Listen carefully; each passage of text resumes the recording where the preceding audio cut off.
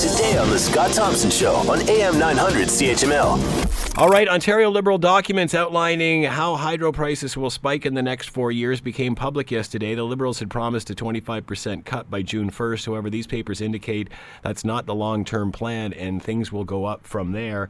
That as, of course, Minister of Energy Glenn Thibeault announcing how all of this rebate is going to work. Joining us now, Glenn Thibeault, Minister of Energy, Ontario Liberal Party. He is with us now. Hello, Glenn. How are you today? I'm doing well, Scott, and yourself? I'm doing very well, and thank you very much for taking the time to join us. We greatly appreciate this, Glenn. Your comments on this Liberal document that was leaked yesterday? So the one thing is, we've been working on this plan, as you mentioned, to reduce everyone's bills in this province by 25%. We've been doing this for months. And the documents that the Conservatives leaked yesterday were one iteration of many, many documents that we were looking at with many, many projections that we continue to work at. And so the 25% reduction that we introduced in legislation yesterday will be coming July 1st. But then we also said that we're going to hold that to the cost of inflation for 4 years.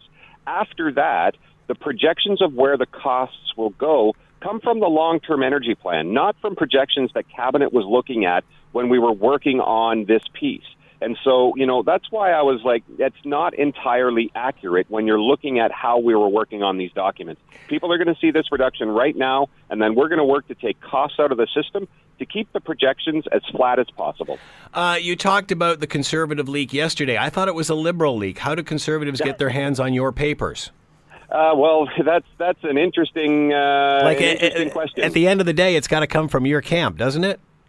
Yeah, well, there's also lots of people that work within the bureaucracy, and you know what? I'm not 100% sure how confidential cabinet documents get into the hands of the opposition. But none of it was anything new, because what we've been saying all along is the 25% reduction is coming thanks to the Ontario Fair Hydro Plan. But the Fair Hydro Plan is like remortgaging your house. We did say it's going to cost more, and we did say it's going to take longer to pay off. But at no time were we ever talking about a 10% increase in 2028. That was not something that was ever talked about or ever even part of our discussions. The projections on where we see our costs going come from the long-term energy plan. In 2010, we have a long-term energy plan that said our costs today should have been on average at about $178. By pulling costs out of the system, which we have done over time, the average bill in Ontario right now is $156. And with the Fair Hydro Plan, come July 1st, that average bill will be $117. And I've already got our system operator looking at ways of pulling costs out of the system. I already have our Ontario Energy Board, through the Fair Hydro Plan, working with our utilities to see if there's red tape that can be reduced to pull costs out of the system. So we're going to continue to find ways to flatline our projection to keep costs for our energy in this province as low as possible. Why discount the rate for 4 years, then raise it? Why not, if we're refinancing this, why don't we start the payments now as opposed to after the election and all that sort of stuff? I mean, it appears that, we have lower rates for the first 4 years during election time and such, and for you guys to relaunch your party. And then after 4 years, that's when they really start to skyrocket. Why not just have the payment plan start now? Well, we are continuing to pay down the global adjustment. So no, but why, it seems that after 4 years we're paying more. Why aren't we just paying more now and have we've done a refinance, we've taken a 20-year loan and we've extended it to 30 years, and then it seems like we got a grace period for the first 4 years, and then it really starts to kick in. If we're refinancing this, why don't we start at the beginning and go?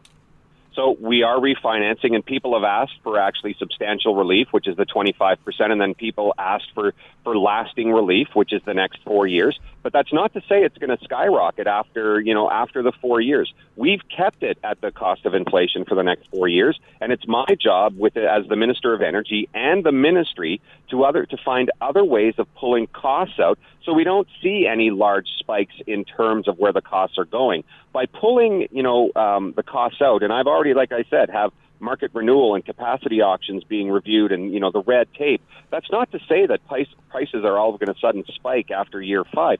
We can pull costs out that are actually going to save money and make our electricity more affordable as we continue to see new technologies, as we continue to see the ISO, our system operator, bring forward that capacity auction, which actually will reduce costs. So, we can't predict where the Canadian dollar will be in 10 years, but what we can do is project where we see it. It's the same thing with electricity. Well, you also can't. Our long-term energy plan will bring us to. We also can't predict what interest rates are going to be like in 30 years by the time we finish paying for this, unfortunately. Let me ask you this, Glenn. Rather than just refinancing this, why not fix the mistake? Why not go back to the initial plan, make corrections, fix the plan instead of just punting it down the road? Again, it's as if we've got a car with a default, but instead of getting it fixed, we're just extending the time in which to pay it because the repair bills are too high. So I'm assuming when you're saying the plan, you're talking about the Green Energy Act from 2009. Yeah. Okay. So when we're talking about the Green Energy Act, yes, we've acknowledged that the way that those some of those contracts back then were procured the wrong way, right? That's the great thing about hindsight being 2020. But to cancel those contracts, that would cost us a lot more in terms of legal fees. You name it, right? The penalties, all of those things. So that would be a significant cost. And that's one of the things that the Conservatives keep talking about that would actually cost us more. But what they don't look at is the 42,000 jobs that were created by the Green Energy Act. Having renewable energy in our province we actually had, we were the tip of the spear on many things, but it has created jobs. Down in Tillsonburg, they're actually, at the Siemens plant, they're actually building wind turbines that they're putting on a truck, shipping it to Hamilton, putting it on a boat at the port, and sending it to the UK. We've now are. You know what, Glenn? Why are we? The only one we hear that from are you guys. Like the only when everybody talks about how all the jobs that are being created in this new industry, we don't hear any of that other than from you guys, and you always make reference to the Siemens plant in Tillsonburg. Like if there's all these. I like to use for you. No, I understand that. I understand that. But if the jobs are bloating at the seams from all of this, there should be other people talking about it other than you. And the fact is, we just haven't seen that materialize. But it is 42,000 jobs from not only Tillsonburg, but in Waterloo, in Cambridge, in Sault Ste. Marie. I'm in North Bay today, but in Sault Ste. Marie, they're making solar panels that they're exporting to the U.S. We have got a sector here now that is creating jobs and creating wealth for the province, and we want to ensure that continues. And, if people don't like renewable energy, I don't think anyone wants to go back to coal. I don't think Glenn, and you guys have this argument with me all the time, and I just simply do not want to go there. This is not about green energy. It's not about that at all. All Ontarians are green. This is about overpaying for green energy. And you said earlier that hindsight was 2020 on the way that you procured these contracts. Hindsight is 2020, but that's why we have due diligence. Why was that not done? And how do we have confidence in your government to do that due diligence on things like the clean energy adjustment or even cap and trade? It's not about hindsight. It's about doing your homework before you pull the trigger. Yeah, well, homework was done. There was no industry. There was no renewable industry in Ontario back in 2009. And that, at the time, that was the cost of the contracts. It's great news for us now when we see the cost of renewable energy coming down significantly.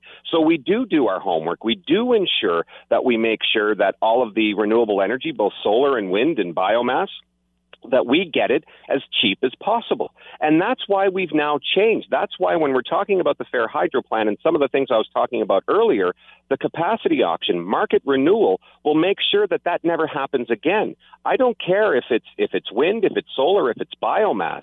I'm not going to say we need 1,000 megawatts of wind and then have no competitive tension and have sole source contracting. I'm going to say we need 1,000 megawatts of power and give us the best renewable power that we can get at the cheapest cost to ensure that it's affordable for ratepayers. So we do our due diligence. We do our homework to make sure that we can keep costs low. Talk about the clean energy adjustment, Glenn, and is this again when we see? And again, I'm being devil's advocate here, Glenn. But no problem. But again, when we see the clean energy adjustment, we think of the global adjustment. We think of the debt retirement charge, which you guys fought, hard against and getting cleaned up, and we finally did. And now we have this. I mean, we're exactly where we were before when you guys were cutting up the past government for all of this punting down the road. How is the clean energy adjustment going to work?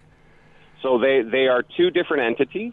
The debt retirement charge was actually under the old Ontario Hydro entity. When that dissolved and became Hydro One and OPG and everything else, there was some hidden debt there, and that hidden debt needed to be repaid. And that's what the debt retirement charge was, and that's what that was revolving around, and that's how that was taken care of. When it comes to the clean energy adjustment, as we've said before in the conversation I know we've had in the past and talked about earlier, is that the clean energy adjustment is the remortgaging of this global adjustment component that we've talked about. And that's where you'll see those increases will start. And we've always said this, that this will cost us more and it'll take us longer to pay off. That's what's going to start at around 2026, is the repaying of the money that we've borrowed to actually lower rates today to make it fair for everyone who are going to utilize these assets. Let me ask you this, Glenn. If Kathleen Wynne and yourself and the rest were to do this all over again, start from square one right now, what would you have done differently? I wouldn't, when you look at the Green Energy Act, I wouldn't have been so specific in terms of what type of technology that we wanted. And that's where, when I say that hindsight piece, I would not have done the sole sourcing of contracts. I wouldn't have done any of those. I would have been very agnostic and say, you know what, we're going to be neutral in what type of power that we procure to ensure that we can actually get the lowest price possible. That wasn't happened, back then. We were incentivizing an industry and all the things that we talked about earlier. That was the one thing that I would look at doing differently for sure. Quebec boasting about all the hydroelectricity they got. Why? And you just announced not too long ago that you were going to be purchasing power from them. Why not start there? Why did we not start there instead of creating this self-inflicted wound? Well, because right now, Quebec in the wintertime needs to get power from us. They don't have enough power to meet their demands in the winter, and we get real close to running out of power in the summer because they are a winter peaking generation and we are a summer peaking generation. So, the two, yes, we can actually share that, and that's what part of what we share our power, and that was part of what our agreement talked about, is sharing 2 terawatts of power. And so we will actually, send some of our power to them. When we have a surplus, they send it to us so we can actually meet our demands in the summer and they can meet it in the winter. So just to say that we can tap in and build a line to Quebec, there's a lot more to it than that. We're utilizing what we can. We're sharing more and more with Quebec.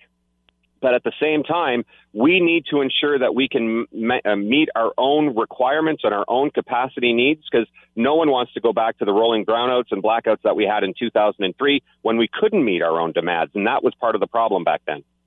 Glenn Thibeault has been with us, Minister of Energy, Ontario Liberal Party. Glenn, thank you for the time as always. Much appreciated. Scott, always a pleasure talking with you. Have a great day. Take care. You too. Want to hear more? Download the podcast on iTunes or Google Play and listen to The Scott Thompson Show weekdays from noon to 3 on AM 900 CHML.